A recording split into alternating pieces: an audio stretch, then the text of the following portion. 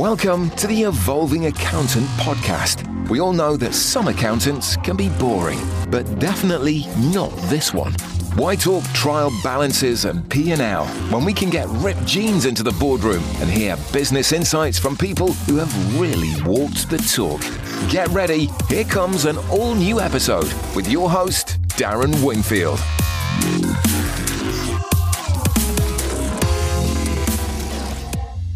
Hi there, and welcome to another episode of the Evolving Accountant podcast, powered by Harlands Accountants.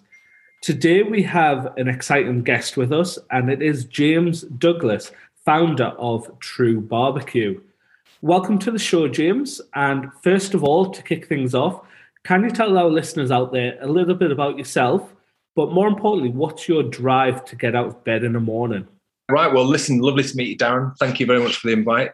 Hopefully I can impart something that is of use to some people. So look, I'm 44. I run a business called True Barbecue. I have a couple of other interests as well in brewery and across FMCG. I started my sort of entrepreneurial life, I suppose, back in 2005. I'd been working for a property agency in Leeds, and I was working 6-7 days a week, and I thought, God, for what I'm getting paid, I could probably work for myself and earn the same and do a bit less, because I was young and thought that's how business worked. And so I quit and I set up my own business. And so I set up in 2005, and I grew that business from my front bedroom at home. And I grew that over to 2012 when we sold out to a private equity business that was backing a really big sort of property company in the UK called Countrywide. They were buying up, £100 million worth of letting agents, and I was one of them. And then, straight after that, I opened Red's Barbecue using the rationale that I've eaten in loads of restaurants. So what's the difference in running one? And the first night that I ever worked in a restaurant was in my own, when I owned it. So I was pitifully useful at that point and managed to sort of like navigate my way around loads of different jobs within the restaurant, gradually getting banned by the other staff from doing those. So I wasn't allowed to work on the door anymore, and I wasn't allowed to have keys to the restaurant because I used to come in closed on night and get drunk with my mates. And so it was a bit of a trial by fire. And then that's kind of moved on to working a lot in retail with the supermarkets, so FMCG. And then we were selling a lot of beer, so we thought we'll open up our own brewery. So we have a brewery as well. And so that's that's the whirlwind tour of me. Cool. So we've also gone a bit into your journey there. Can you describe now what or how you would describe what your business does on a day-to-day, or let's call it the old-fashioned elevator pitch? Okay, so look, for what our business does, we're the second biggest barbecue brand in the UK outside of Weber. We used to take cheap cuts of meat and like brisket and pork shoulder and stuff, and we would apply, 12, 14 hours of love and smoke and rubs and stuff to those, and we would premiumize them and then sell them. Unfortunately, those cuts are not particularly cheap anymore. Part and parcel, that's probably down to me and my fault for raising awareness of brisket and pulled pork and American barbecue in the UK, which has driven the costs up. So kind of a victim of my own success in that respect. But we operate a chain of sites. Some of those are independent Reds businesses, and some of them are joint ventures with Brewdog. And so we have like Brewdog bars with Reds kitchens, and we basically satisfy people's hunger for typical and traditional American barbecue in the UK. Barbecue is a big scene in the UK, certainly way bigger than it was when we first started. But that, there was a real kind of, I suppose, a pitch that we had to do on consumers, because, what they typically thought was barbecue was actually grilling. And so the first few years of what we did was around trying to sort of like change people's hearts and minds and opinions as to what, low and slow American barbecue was. But there's not many that do what we do. And after 10 years of running this kind of restaurant business, I absolutely know why there's not many that do it, because it's quite difficult and it's not massively profitable. But So in fairness, you've got to be in it for the love of it. Oh my God, yeah. If it wasn't for the love of it, I mean, I don't know why I'd be in it. But the difference between our business and a lot of other businesses, and this is something that we didn't know when we first started, was that, you take a kilo of brisket, for instance, and, I used to pay $5.80 a kilo for that, and I pay about $11.40, $11.50 a kilo for it now. You take that kilo brisket, you smoke it for 12 hours, and what you end up with is 500 grams of brisket, because it loses about 50% of its weight. And so call it 12 quid a kilo. Your 12 quid a kilo becomes 24 quid a kilo. And that is more expensive than fillet steak. But I can't charge fillet steak prices for what we do because it's just brisket. And so, because we can't really use like British and Irish beef in what we do because it's not fatty enough. So we have to import it from, different places in the world where they operate farming on more of a like corn fed, so that the meat's fattier. Because if it wasn't fatty and you cooked it for 12 hours, it would just end up like a dried up old piece of, steak that nobody wants. But yeah, so it's definitely for the love of it. Certainly not because it, buys me Ferraris and Porsches. Yeah, cool. So one of the questions I've been asking, obviously a lot of the like FMCG marketplace, people that's involved in it, is linked to around, in your opinion, what do you see as the most important personality trait or the strength for someone to be able to work in the sector? And when I say work, I mean actually thrive and become a success in it. Yeah.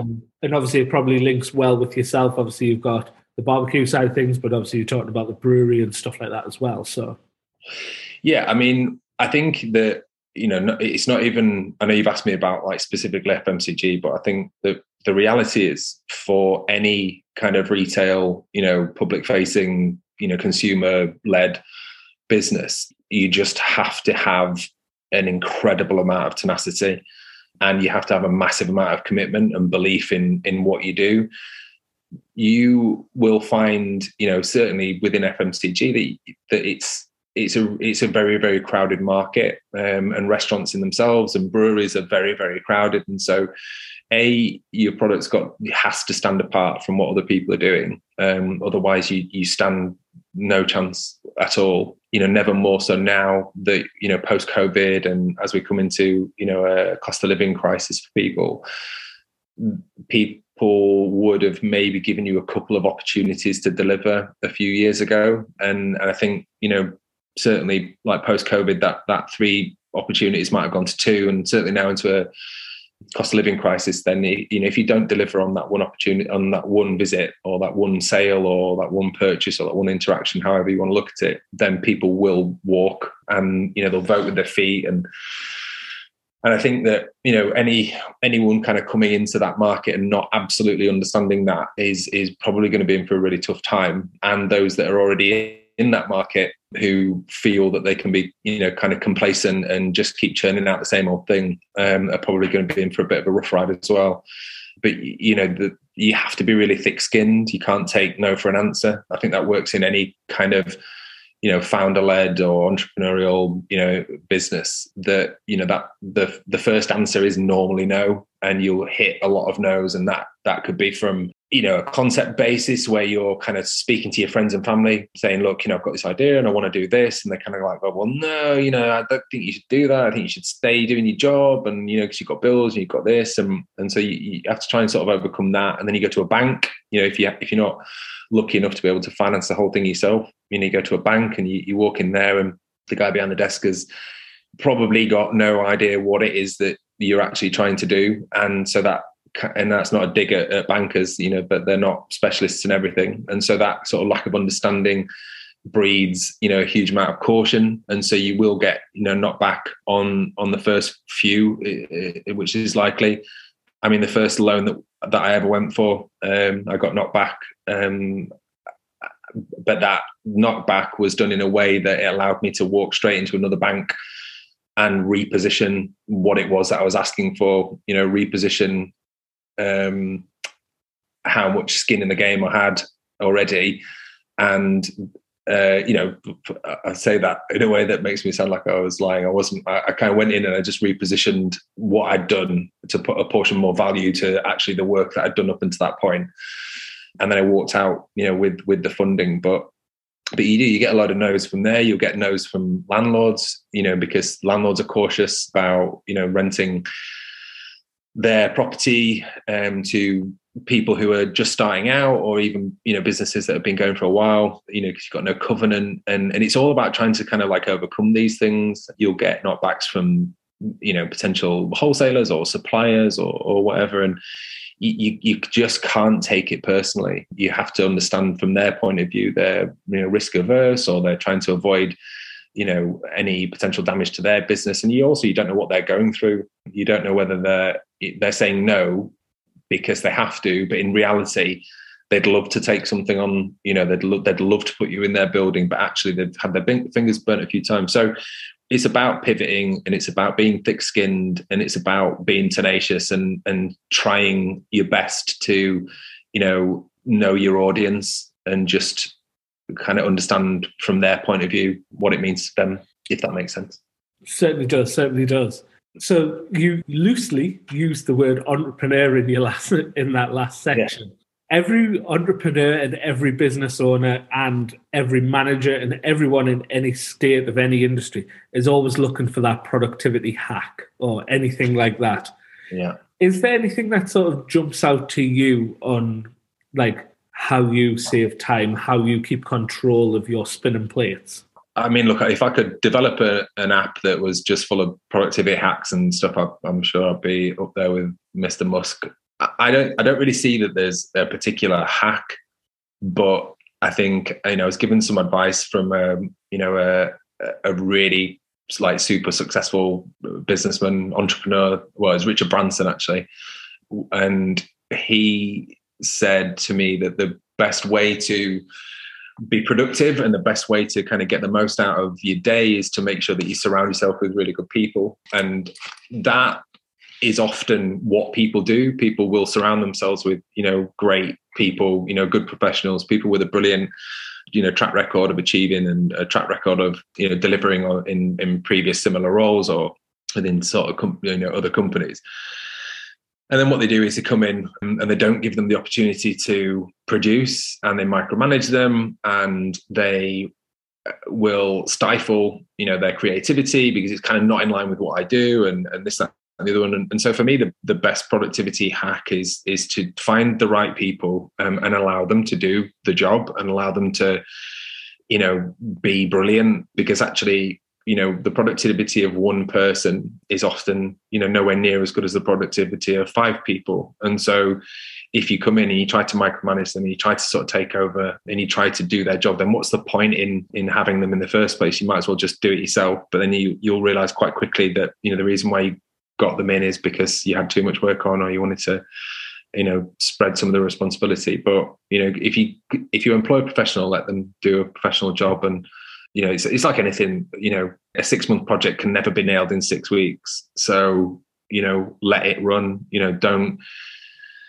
don't sort of get a week into it, 2 weeks into it, 3 weeks into it and think, shit, this isn't working. You've got to try and let these things run. I mean, if it goes catastrophically wrong, obviously you need to dive in, but sometimes the best productivity and the best outcome is allowing something to run its course. And cool. If we were talking, or James of today was talking to James of a 16-year-old coming out of school, what would be that one piece of advice that you would give, that you wish you had known when you'd started out?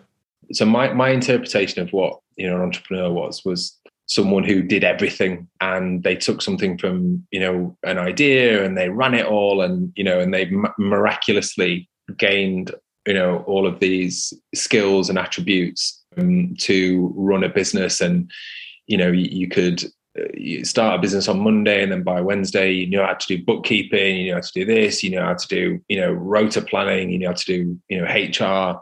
And so you almost become a bit of a megalomaniac around sort of taking everything on. And I think that in itself, it's fundamentally not true. The advice that I would give my younger self would be that, there's no shame in having a brilliant idea and getting it to a point before understanding and knowing that there's probably someone else out there who can take it on to the next level. And I think that, there's been occasions during my career where I've probably not done that, and it's been at the detriment to me or the business, because I've felt that, as the founder, as the person who came up with the idea or started it, it needed to be me that moved it on. It needed to be me that grew it or that navigated it through problems. And I actually realize now that there's certain key points where I should have known that there was an opportunity for that business or that project or something, but it probably needed to be, guided, with someone else's hands and experience. So my advice would be, do your absolute best until someone else can do a better job, and then work with them, learn from them, and you don't have to do it all yourself. Definitely. I really like that one. So looking back on the business, and is there anything that sat here now and reflecting on it that you would say was a success, but at the time you really didn't expect it to be? So look, I mean, you're talking to the guy that sells smoked meat using religion. And I think that when we first started the Reds business, I suppose understanding kind of where the Reds brand came from is probably a better prelude to this answer. We went all over the US for, weeks and weeks and weeks, eating 4, 5, 6, 7, 8, 9, barbecue meals a day. We rented a hideous RV that was, far worse than anything that you would have seen on Breaking Bad. We put on an inordinately large amount of weight, and probably, blocked arteries 10 years ago that are still struggling to kind of pump blood around my body now. So, but as we went round all these different restaurants and we went around all these different kind of venues that were doing, amazing barbecue in Texas, Louisiana, the Carolinas and stuff, we really quickly realized that, you were talking to second, third generation barbecuers, and it wasn't a job for them. It was like a religion. It was so ingrained in what they did, and it was such a part of their life and their history and everything that they did inside and outside of work, that we found ourselves using the kind of, religious language. And we'd be sort of saying, we're here on a pilgrimage to find out everything that we wanted to know about American barbecue. And then we're going to go back to the UK and have a crusade to try and convert people. So we were using all this religious language. And then when we came back to the UK, we found what became, the Church of True Barbecue. And we decided to use that, religious connotations in a way that would give us plenty of assets in the locker. Religion's huge. And I think one of the things that when we first started was to make sure that, whatever we did wasn't offensive. We didn't sort of pick any particular denomination, but to go out on a limb and use religion as a brand outside of anything other than, churches and various stuff that was never done, and certainly wasn't done with food. And I think, as creative as I thought it was, I did have my reservations around it, and I didn't quite understand how it would be perceived. And I think, we've served millions of people over the last 10 years, 3 or 4 emails about how people, found it in bad taste. And we've always gone back to those people, and we've tried to explain to them that, look, we're not taking the mickey, we're not taking the piss. We are real advocates for this. We're almost, evangelical about what we do. And some of them have come round. We had 2 priests in the restaurant once, sat having some food, and they've got in front of them, they've got this little leather-bound menu, which we called the Good Book. And I asked them, and I said, what do you think to it? And they said, look, if the food wasn't as good as it was, I'm sure you'd have a problem. But we feel that your place in heaven is sealed with the brisket like this. So that was quite nice. So yeah, I think it's not necessarily about what part of the business. It was probably more just the look and the feel of the business. It was a big risk, but it kind of paid off. Cool. Thanks for sharing that. What's around the corner for you, James? What's coming next? I mean, look, over the last couple of years, what we, personally, we kind of got through COVID, realized that, as a restaurant business, it was going to be quite difficult to grow our sites as specifically as just Reds restaurants. I mean, it's not all been joy. We pre-COVID, we had to go through an administration. And so, you have this sort of meteoric rise over 5 years, and then the business went into administration, and we had to kind of relook at things, rejig it all, remodel it, shrink the estate down. And just as we were kind of coming to the brow of the hill with that, COVID kicked in, which, obviously wasn't great for anyone, whether it was, restaurants, hairdressers, mechanics, whatever. Yes, restaurants had it quite bad, but so did a lot of other people. And so to that in itself, we needed to kind of pivot and look at how could we grow, a restaurant business, how could I grow a brewery business? And so we got into a joint venture partnership with Brewdog, with this sole idea really of kind of, utilizing both brands to grow the business. And so, they have like huge global awareness, and so that has helped us. And so, we've got sort of 4 of those sites. And then with the brewery, we were selling a lot of large pack products, so kegs, exporting, out to Europe and selling in the UK. But during COVID, nobody wanted kegs because obviously none of the boozers were open. So we needed to look at like, how do we keep that business going? And so we pivoted and we did a lot of contract brewing. So what we would do is we would brew the overflow for the larger breweries, and that in itself has kind of created a business, probably more of a business than we had before. And so I've gone off on a massive tangent here about I promise I will get to answer the actual question that you asked. The reality is that I've kind of, grown multiple businesses. I've tried to navigate different businesses through tough times, reformatted, re-streamlined businesses. And I think, for me personally, what's around the corner is that actually this has been a very long and stressful and very expensive education. And I'd love to think that, I can start to impart some of that experience and knowledge onto other people who are, either in a position that I was or approaching a position that I was, whether it's growth or contraction, and try and help other people to navigate it, navigate the choppy waters of business, because it is difficult. And, I used to go home, I used to ask, family members and friends, and some of them would turn to me and say, I've got absolutely no idea what you're talking about. I've never been in that situation. I cannot offer any advice. And so, I'm probably at a position now where I can give some advice. So I think for me, around the corner is certainly trying to just help other people grow their businesses and help other people save their businesses, but also help other people to create a business, because having a brilliant idea is like 2% of what it takes to actually get that, product or business, product into market, or that business into the high street or whatever. So yeah, I think I'd like to help other people. Nice. I really like that. So one of our core values is we love to learn. So my always second off last question on every episode is, how do you learn? Who do you take advice from? And if you had that sort of one business book, if someone was looking for some advice, or you were, that's a good read, it's worth spending the weekend sat on the sofa having a read of that. Is there anything of that ilk that jumps out? So I'm not a massive reader, and I can read, obviously. I do read occasionally, but a lot of the biggest reason why I'm not a massive reader is I just don't have time. So I'm in the car a lot, or when I get home, I spend some time with the kids and then go to bed. But I do love to absorb knowledge. So I tend to listen to a lot of audiobooks, and I also hit YouTube up constantly.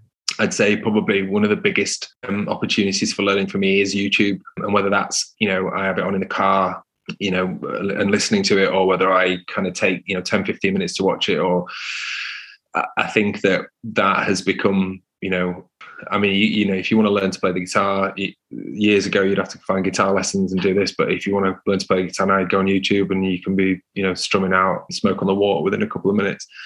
So I think for me, the biggest sort of font of knowledge, once you get past a lot of the shit that's out there, is probably YouTube. That's where I tend to go to. And I think off the back of that, you've got, podcasts that are on there, like, Diary of a CEO, and to a certain extent, potentially Joe Rogan. So yeah, I think there's a lot to be taken from that.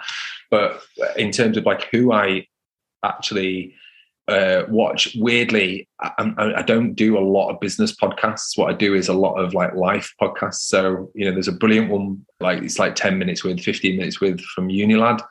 and they have people who, plane crash survivor, or it could be a guy who's in a sort of a London gang, or it could be an ex-drug dealer or something. And you have these like brilliant 15-minute conversations where they're just packed with, little tidbits of how those people, overcame or excelled in parts of their life. So that's brilliant.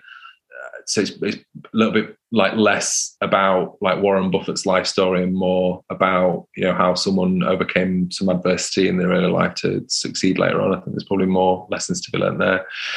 As for books, I mean, most people would go for like the big business books and the Monkey Paradigm, or whatever it's called. I've never read it. I would go for a book called How to Win Friends and Influence People by Dale Carnegie. I think it was written in the 50s. And it's just a brilliant book that I've probably listened to 5, 6, 10 times over the years. Just a really kind of wonderful narrative on how to make a good impression with people, how to deal with people, verbally, physically, how to try and engage people, how to boost people's confidence. Just some really wonderful little anecdotes of, there was a guy in America who had a factory with like 1,000 people in it, and he knew every single person's name. And I mean, I could never imagine doing that, but actually, how great that would have made people feel as that person, the owner of that business, walked around knowing the names. So I've always tried to make sure I know everyone's name, or know a little bit about, people's backstories and lives, just so that you've got some common ground and you can have a chat with them. And so, yeah, I think How to Win Friends and Influence People, Dale Carnegie, is probably my number one book. Cool. Final question. How do people find you, James? Where's the best place to find more about yourself, a place to find more about the brand? So, I mean, I'm on all social media platforms, but I kind of think over the years, I've realized that like Instagram is probably more about like what you've got, and LinkedIn is probably way more about what you can do. So I'm a lot more active on LinkedIn. I think I've sort of changed my outlook on things. So I'm sort of less on Instagram these days. But yeah, LinkedIn, I always respond to every comment, and I reply to 90% of the emails, unless it's someone trying to sell me, coding from the other side of the world. But yeah, any genuine message, I always go back to. Cool. Just want to say thank you for your time, James. It's been great picking your brains and finding out more about you and the brand. My absolute pleasure. Thank you very much for the invite. It's been a pleasure. Thanks for listening to The Evolving Accountant. You can find out more and get show notes for this and all our other episodes at theevolvingaccountant.co.uk.